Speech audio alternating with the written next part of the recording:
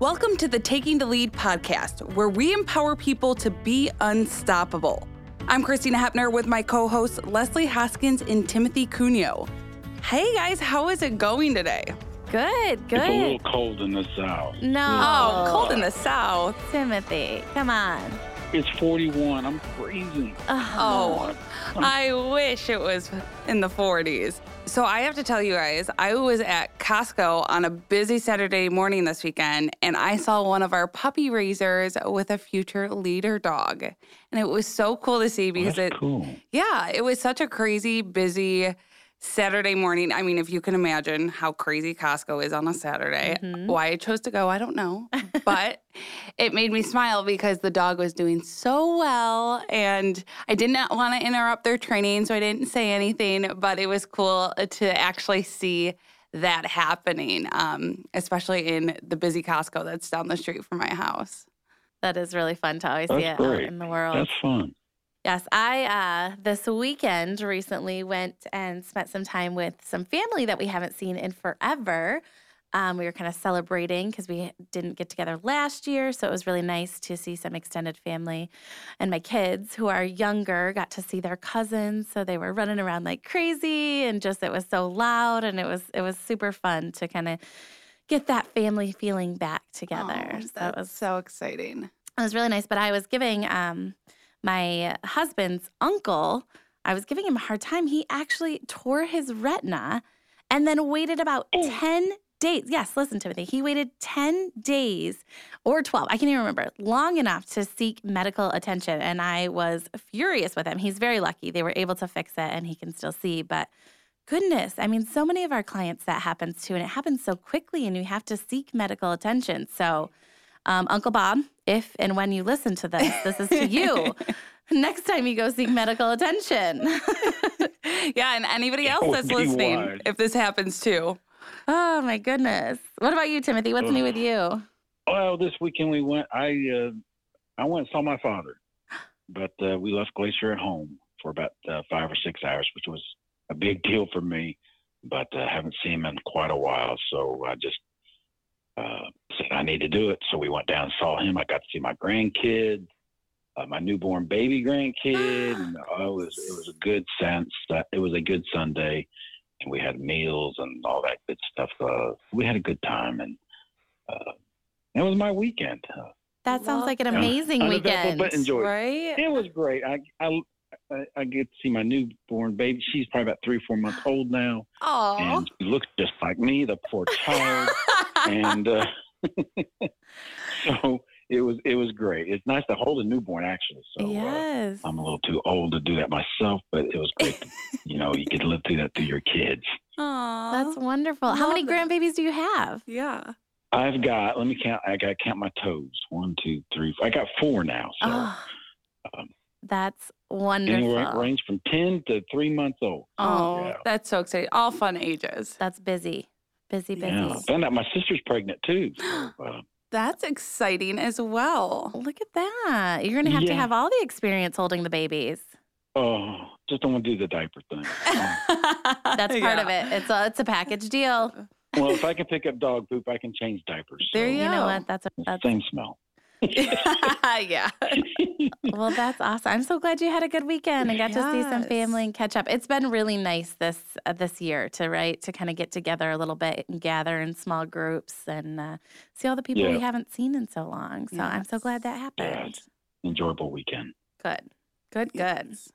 Okay, everyone, we're going to dive right into this and get going. We are so excited to be here today and to be talking about the myths and misconceptions associated with blindness. We know there are so many different things out there that people think they know about being blind or blindness in low vision field in general. And here we are going to be cracking some of those myths. Is that what they say? What's the terminology? Busting those myths? Busting. Yeah. Okay, well, we're doing all of it today. We're going to get down to the facts and talk about blindness in general and the blindness in low vision field and people's experiences. We also want to touch a little bit on what can you do to be an ally? If you run into somebody who's blind or visually impaired or see somebody, how can you offer assistance and be kind of that ally to this world? So we're excited to get started. We're going to go ahead and we're going to dive right in. Yes. So I'm going to start, Leslie, I'm going to start with something I thought before I came to Leader Dog. And I always thought when you see someone with a white cane or a guide dog who is blind, that they can't see anything at all. And I think a lot of people think that as well. And Timothy, that is not the case for you. Oh, no, it's not. Everybody's vision's different. And for me, I started off slowly declining, but I got like 3% of my vision in my right eye. And so, yes, I can still see. I just can't see good. If I'm not looking straight at it, I can't see it. So I can't see anything at my feet to my right or to the left or anything. It's like looking down a straw for those people who can see. And so that central part, you can see somewhat, and it's fuzzy, but not everybody's totally blind. So that is because I have a lot of people say, well, you're staring right at me, and I saw you look over there and looked at something. Well, I'm sorry, I'm legally blind, but I'm not totally blind. So there's different definitions of it. So not everybody is totally blind. Yeah, and that's so interesting to know, and especially for people who, may see you at the store or whatnot, to not make that judgment call of, oh, well, he can see, or he may be faking it. And Leslie, can you touch a little bit on what is legal blindness for people who don't know what it is? Yeah, vision is so tricky and it's so different for each individual, but legal blindness in the U.S. is based on the central vision acuity. So basically, when you're looking straight ahead, that visual field that in the middle there, a visual acuity of 20/200 or less. And then also a field of vision. So like Timothy was just talking about kind of tunnel vision looking through the straw. So a visual field of 20 degrees or less. So again, when we're talking about that visual acuity, it's the medical term for the sharpness of your eyesight. So there's lots of things that go into that. And when we're saying somebody is legally blind, what that means is that they have a 20/200 visual acuity. So just to kind of give you an idea, that means that somebody who is legally blind with 20/200 vision sees objects about 1/10 as sharp as somebody with 20/20 vision. So one thing to note about that too is that a lot of times, people are diagnosed with legal blindness. They have 20/200 or worse. Another thing to keep in mind is that's with their best correction. So that means even with glasses, with contact lenses, they still can't see any better than 20/200. And that can be confusing a lot of times. Yes. And I wear glasses and contacts, but, I can't see when I don't have them on. And when I put them on, I can see perfectly fine. So it's important to note, too, that sometimes you do see people wearing glasses as well. And that's a good point, too. A lot of times, even if somebody can't see anything, they actually do have total blindness, we still encourage wearing glasses or sunglasses because it's physically protecting their eyes. So when you think about out traveling, a lot of times there's low-hanging objects or tree branches, things like that. Actually wearing glasses, whether or not they're being used to help your acuity, they're still being helpful to protect your eyes because that is still a concern. But just to give you an idea here, about 80% of individuals who are blind have some sort of remaining vision. 80%. So that's quite a big group of the blindness and low vision field that still has some remaining vision. And with that too, people see things differently. So two people may have the same diagnosis. They may have 20/200, but those two people may see completely different. Vision is very tricky. There's so many things that go into it and factors. Lighting makes a big difference. If somebody's just having a good vision day or bad day, sometimes there's pockets of vision where people can see in different spaces. So just know that blindness is very unique. It affects people very differently, and there's no one set answer. What works for one person isn't necessarily going to work for another. That is so good to know for people who are out there. And, another thing people think, too, is that if you're blind, you can't live alone because how could you not being able to see? So, Timothy, can we touch on that a little bit, on your perspective with that? Yeah, I have bad days. It's stressful to make my eyes worse. And it's like sometimes when I go to my church on Sunday morning, I'll be looking at my pastor, and I have to put my glasses on because the glare of the lights and everything in the sanctuary is terrible. And some days I can do that, and some days I don't. It just depends on how my day is going that day. And so there's a lot of misconceptions out there. For one thing, hey, you can't be blind. You don't have sunglasses on all the time. I don't wear my sunglasses all the time. That's just a because we see stars like Stevie Wonder or Ray Charles. They always had sunglasses on. Not everybody's like that. So that's another misconception that people have in their minds. You can't be blind. You don't have sunglasses on. So, or they walk up to you and they start hollering at you, "Oh, you're blind," and then they raise their voice. "I'm not deaf either." So, I mean, that's happened to me before. It's a different disability. So, I mean, there's a lot of people out there. They do mean well, but it's just not what you see is the perception of what reality is. So they got to be a little educated, I guess. Absolutely. Working in the field of blindness and low vision, I don't know how many times I've been asked if I know sign language, which I wish I did, right? That'd be an incredible skill. I wish I knew sign language, but I do not because I work with people who cannot see. So many times they can't see the sign language. However, with that being said, there are a lot of times people who use tactile sign language, which I know is a whole other topic, but just while we're talking about sign language, people who are blind or visually impaired can use tactile sign language. And that's basically they kind of put their hands on top of the person who is signing. I mean, if you ever get an opportunity to observe any of that, it is crazy cool how people can still communicate just with their hands. It's amazing. So, yeah. You're right. Lots of myths, lots of misconceptions. Sunglasses, right? I mean, of course, a lot of people do. And again, because of that protection, it causes or it gives that barrier between objects or obstacles and things in your eyes. But also, too, different tints of sunglasses. So a lot of times with our clients, because they do most times have some remaining vision, we'll do a tint evaluation. One pair of sunglasses isn't going to be great for everybody. There's different colors you can use, different darkness and filters and things like that. So lots of different tools that are available to clients.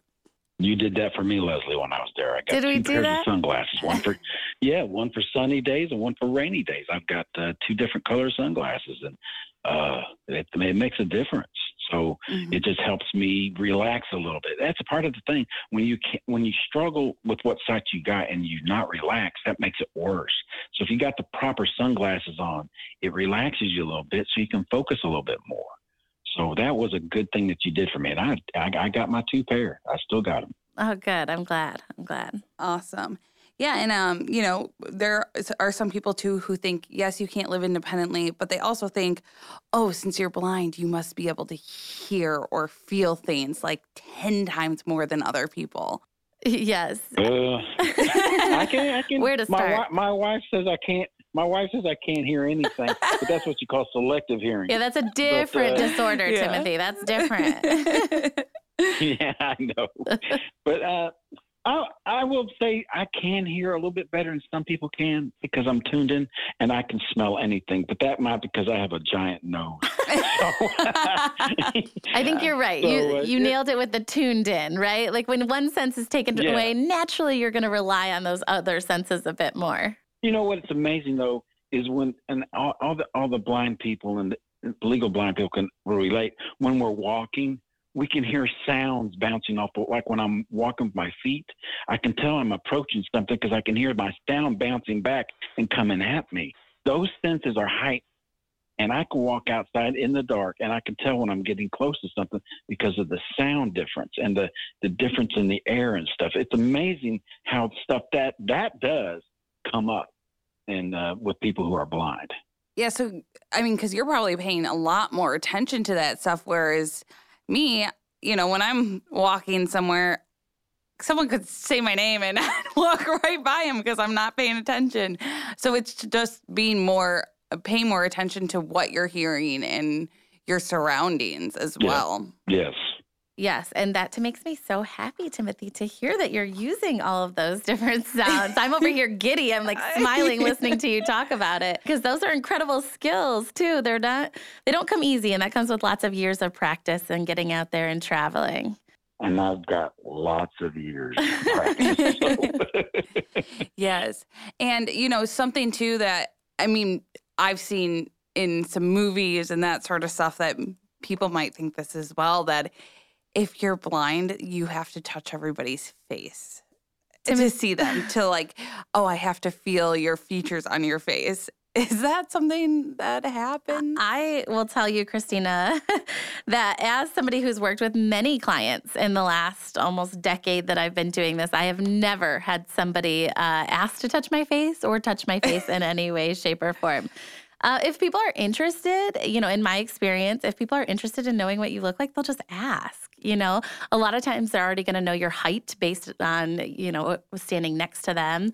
They're going to get to know your personality. I might talk about something like, I got to put my hair up in a ponytail. And that might give them an idea that I've got long hair that needs to be in a ponytail. But I have had people ask what color is your hair? Or how tall are you? Or, if somebody compliments me and is like, hey, Leslie, I love your shirt today. They might say, what's your shirt look like? I want to know, things like that. But no, I've never had anybody. So nobody is walking around touching your face. No, nor have I ever seen that. What about you, Timothy? The only time I've seen that is in the movie. Yes. Yeah. I've seen At First Sight. At First Sight, he touches her face. And I think it's just another thing that somebody's created out there that maybe this is how they do it. I think somebody's just guessing. And people see that on TV and they think that's reality. And no, it's not. It's not reality. Absolutely. Yes. Timothy, have you ever had someone assume that you would touch their face or anything like that? No, not yet. And Well, I wouldn't good. do it. Yeah. That's good, because I feel like it could get a little awkward if someone was like, oh, do you want to touch my face? Yeah.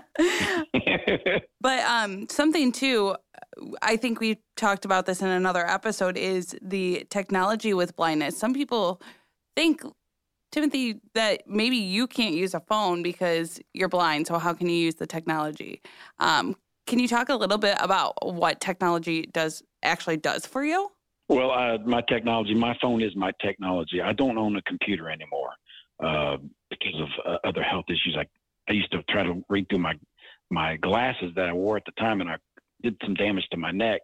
So I got rid of my computer. So my computer is my iPhone. I can do my billing on there. I pay my bills. I do everything on my iPhone. And there's a lot of apps that you can download, like Be My Eyes or Seeing AI on your phone, which is great. It'll read letters to you. It can tell you what color your clothes are.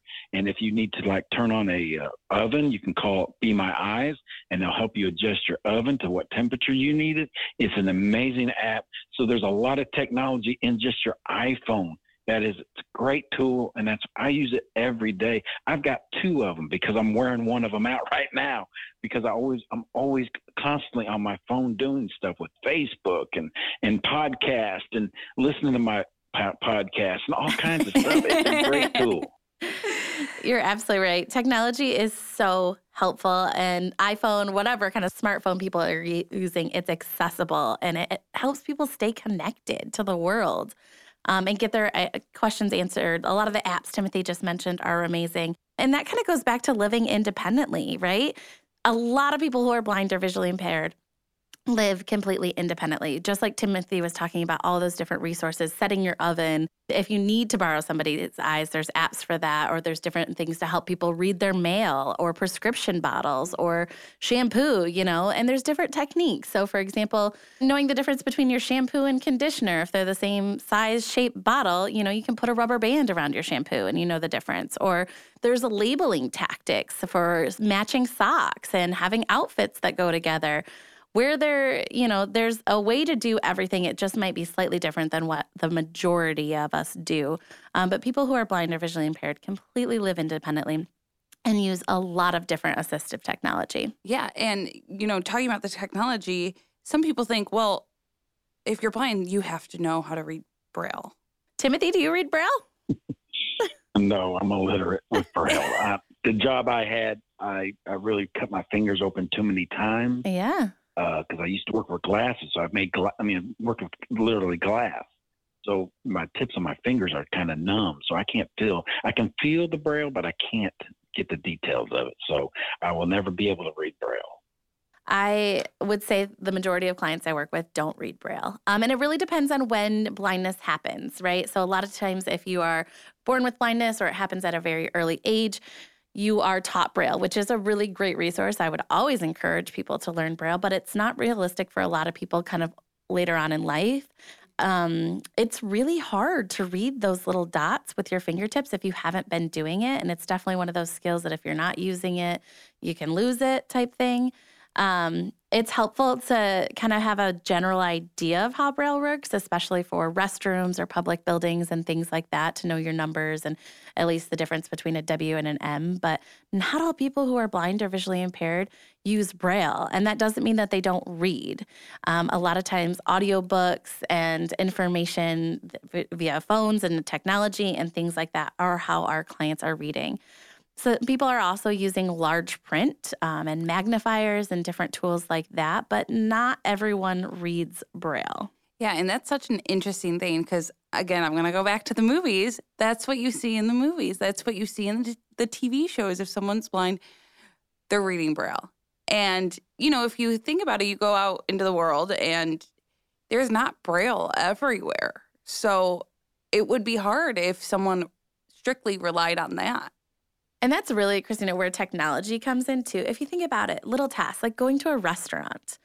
You and I walk in, it's very easy, even like a coffee shop we're planning to go to later. They're probably going to have a big sign up with the menu and their options or a paper menu that they'll hand to us and we can just read and find our options. Somebody who's blind or visually impaired, even if they read Braille, the chances of a restaurant having a Braille menu are very, very, very slim. And that's where technology can really come in. You know, clients can look up on their phone the restaurant and look up their menu and use VoiceOver on their phone to kind of get all of that information either prior to going to the restaurant or once they get there. A lot of restaurants now even have QR codes, which is really cool. Yeah. And then, you know, have access on their phone. So while Braille is nice, you're right, it's not always available as an option. So clients are still relying on that other resource or technology of some kind or somebody else for that matter. Yeah, and I want to talk a little bit about guide dogs as well. Because, you know, Timothy, you have Glacier. When I came to Leader Dog, and people ask me this now all the time, and now that I know the truth, people think that these guide dogs know how to cross the street and read that cross light, or the stop light, or stop signs and signs. People think, oh, the dog can read the sign. The dog knows when the light changes. But I don't think that's true, right? You know? No, she doesn't. She goes by my command. I'm the one that's got to know when to cross. And like I said, that's something I learned when I went for my O&M and training, and it comes into working with the dog. You got to know where your blocker car is. You have to use your ears to know when to go. If you're lucky enough to have a city that has the audible crosswalks, that's great. But I've got people who goes, how does she know where McDonald's is or anything? I go, no. I said, it's like you getting in your car. Your car knows you're guiding the car to go to McDonald's. I do the same thing with my guide dog. I got to know where my surroundings are, where I am at, and I need to know where to get to point A to go to B. And so you are in control of your guide dog. Your guide dog doesn't know where you're going. So that's another misconception. I mean, it's just it's just education. These dogs are smart, but not that smart. Yeah. And I love that you related it to driving a car because, you know, I get in my car, I wish my car would just drive me where to go. That would be nice, right? But, you know, I have to put it in my GPS because most of the time I don't know where I'm going. And then I drive my car. So it's just kind of that same thing as well. I love that you said that because I think that's really relatable for people too. Timothy, have you ever had any, I guess, funny experiences where someone has asked one of these questions that, you know, you almost had to laugh at? I giggled at a guy 2 weeks ago. That's where I brought the McDonald's up. I mean, we were at the post office. He goes, I go, okay, Glacier, let's go to McDonald's. And the guy says, oh, that's cool. You just say where to go. I go, no, I'm just communicating with my dog. I know when I go out this door, I got to hang a left and cross the street and go a left again. And down there's McDonald's. I'm just stating where we're going. But no, she does not know how to get to point A to point B. I have to guide her and know what I'm doing. That's why it's important. I have my Victor Reader track that I got from Leader Dogs, and it tells me every time when I'm approaching an intersection, and that way I can prepare myself to cross the street and stuff. And so I know exactly where I'm at and how far I've got to go to get to McDonald's. Yeah. And for those of you listening, Victor Reader Trek is a accessible GPS device made by HumanWare is the company. And we do give those out to all of our guide dog clients. They're really, really nice. It's like having the GPS on your phone or a TomTom in your car. I don't know if TomToms are even still happening in people's cars, but the idea is that it's a GPS device, but it doesn't have a screen. So it's not showing you the route, and whatnot. It's giving verbal instructions and directions. So it's telling Timothy, he's at a 4-way intersection. It's not telling him if it's light controlled or stop sign controlled, and it's not telling him when to cross the street, but it's telling him that he's at an intersection, and it's telling him whether he needs to turn or go straight and things like that. And then Timothy decides when to cross using his skills and things like that. So how ideal would it be if Glacier knew how to do all those things? But you're right, completely still on the client. What I love a lot about it, Victor Reader Trek is it gives me like a 15 feet alert before I get to the intersection. So I know because I'm going to feel where the tactiles are, so I can stop Glacier or, give her the command to find curb. It gives me the alert, and that means I can prepare before I get there. And that is what is so great about that Victor Reader Trek. It is an amazing piece of equipment. That's awesome. Yeah, and I think that's good for people to know, too, is that you have to tell the dog when to stop or when to turn or any of that, because I think some people think, the dog's going to just stop you from crossing the street or stop you from, taking the wrong turn and going to the place you're not supposed to be going. So I think that's important for people to know, too, because they'll see the dogs out there and they're like, oh, that's so cool. Those dogs are so smart, but they think they're even smarter than they are. Mm-hmm. So, Timothy, if you're standing at a corner, somebody sees you, maybe they're walking up, they have to cross the same street or they're going somewhere in the same direction. What can they do to help? If they wanted to offer assistance, what's the best thing they could do? Just grab your arm and cross with you? We are trained not to cross the street until we're alerted to or we feel safe enough. Mm-hmm. And sometimes the best thing to do is not to do anything. All the time when I go to a crosswalk with Glacier, I might get there before the light across the street turns to stop, but it says walk, but I don't walk, and other people are still walking. Because the audio tells me not to walk, so I don't walk. I stop until it tells me I can cross that street because it gives me the full time to cross that street. But for somebody who's going to help somebody, ask and just put your elbow out. That's how we do. I guess it's called the human guide. What's that term, Leslie? Human guide. Human guide. Yes. Yeah. Just let them grab your elbow, and then help them across the street. And that's about the helpfulest thing you can do if they need the help. And now, some of us do, and some of us don't. But for those people who do need help, be kind about it. That somebody offered to help you. Yes, that's really important to know, too. And, for someone like me who I'm learning as I go day in and day out in this job, Leslie went to school for it, and Timothy, you're living it day to day. So what can I do as someone who's learning and wanting to share more things? I guess, what can I do in my day-to-day life? Is there anything that you wish people would do every day who didn't know about the blindness community or who's learning or who wants to help be an ally and support? Well, in some cases, they want to help too much. I want my little independence, which is great for me, and to be patient with us, and do not be afraid of us. We're not something to be afraid of, because I have had many people be just scared to approach me when I be out and about, and it's nothing to be afraid about. We're normal people. We're just a little bit different than you are. We can't see. That's the only difference. And it's just there's nothing to be scared about us, and that's about all I can tell. Anything. Yeah, I agree, Timothy. I think I hear from a lot of clients, and the biggest thing is just offer assistance. Ask if somebody needs your help. Never assume that somebody who is blind or visually impaired needs your assistance. They have lots of techniques and different ways of doing things, but if you happen to walk up to somebody that's getting ready to cross the street, you can just say, "Hi, I'm here. Would you like some help? Or is there anything I can do to assist you?" They may or may not accept that assistance. Also, don't be offended if somebody doesn't accept your help. A lot of times, too, clients are out there traveling independently and maintaining those skills. They want to do it themselves. So just offer if they want help, by all means, and then ask how you can best help them, because people are going to want assistance in different ways. I had a friend one time who was crossing the street, and the person grabbed their cane and led them across the street with the cane. And just be thinking of what you're doing. To me, that's an insult when you do something like that. Yeah. If you're going to help somebody, make it kind, but don't make it an insult.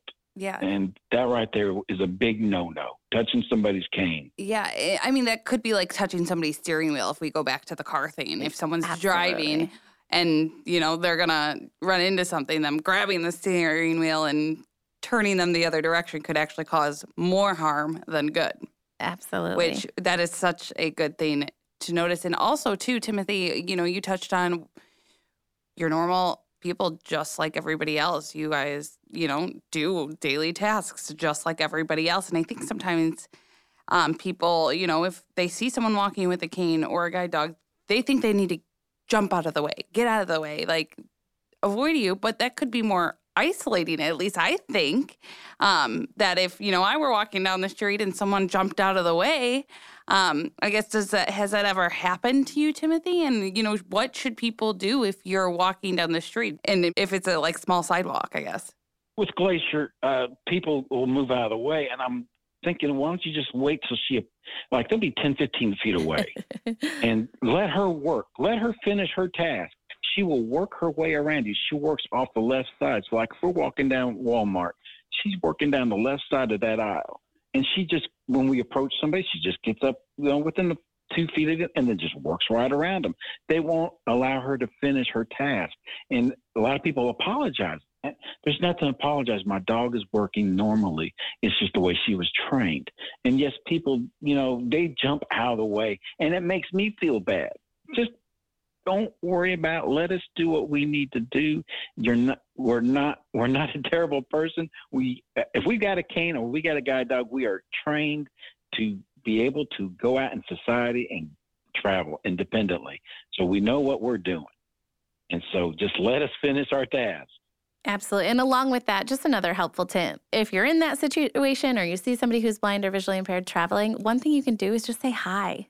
That's super helpful because it lets the client know where you're at. Lets them know that somebody is around. So if you're standing on the sidewalk or you're in that Walmart aisle, just say hi or good morning, something like that.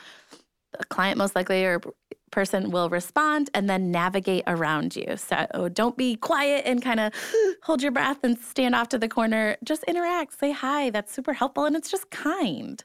So keep that in mind. Sometimes a kind word can help somebody. Yes. Exactly. Always be kind. And I think this was just such an important conversation to have because I love hearing your experiences, Timothy, because I think it's just great for anyone to know and for me to be reminded of these different things that happen and that I see happen at work every day.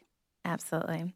Well, we're so excited that we got an opportunity to chat about all these different things and, bust or break or whatever we decided on some of these myths or misconceptions. So thank you so much for listening to the Taking the Lead podcast.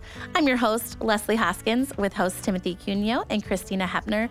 We hope you enjoyed our deep dive into the myths and misconceptions about blindness, and we look forward to you joining us next week. Yes, and if you like today's podcast, make sure to hit subscribe and check us out wherever podcasts stream.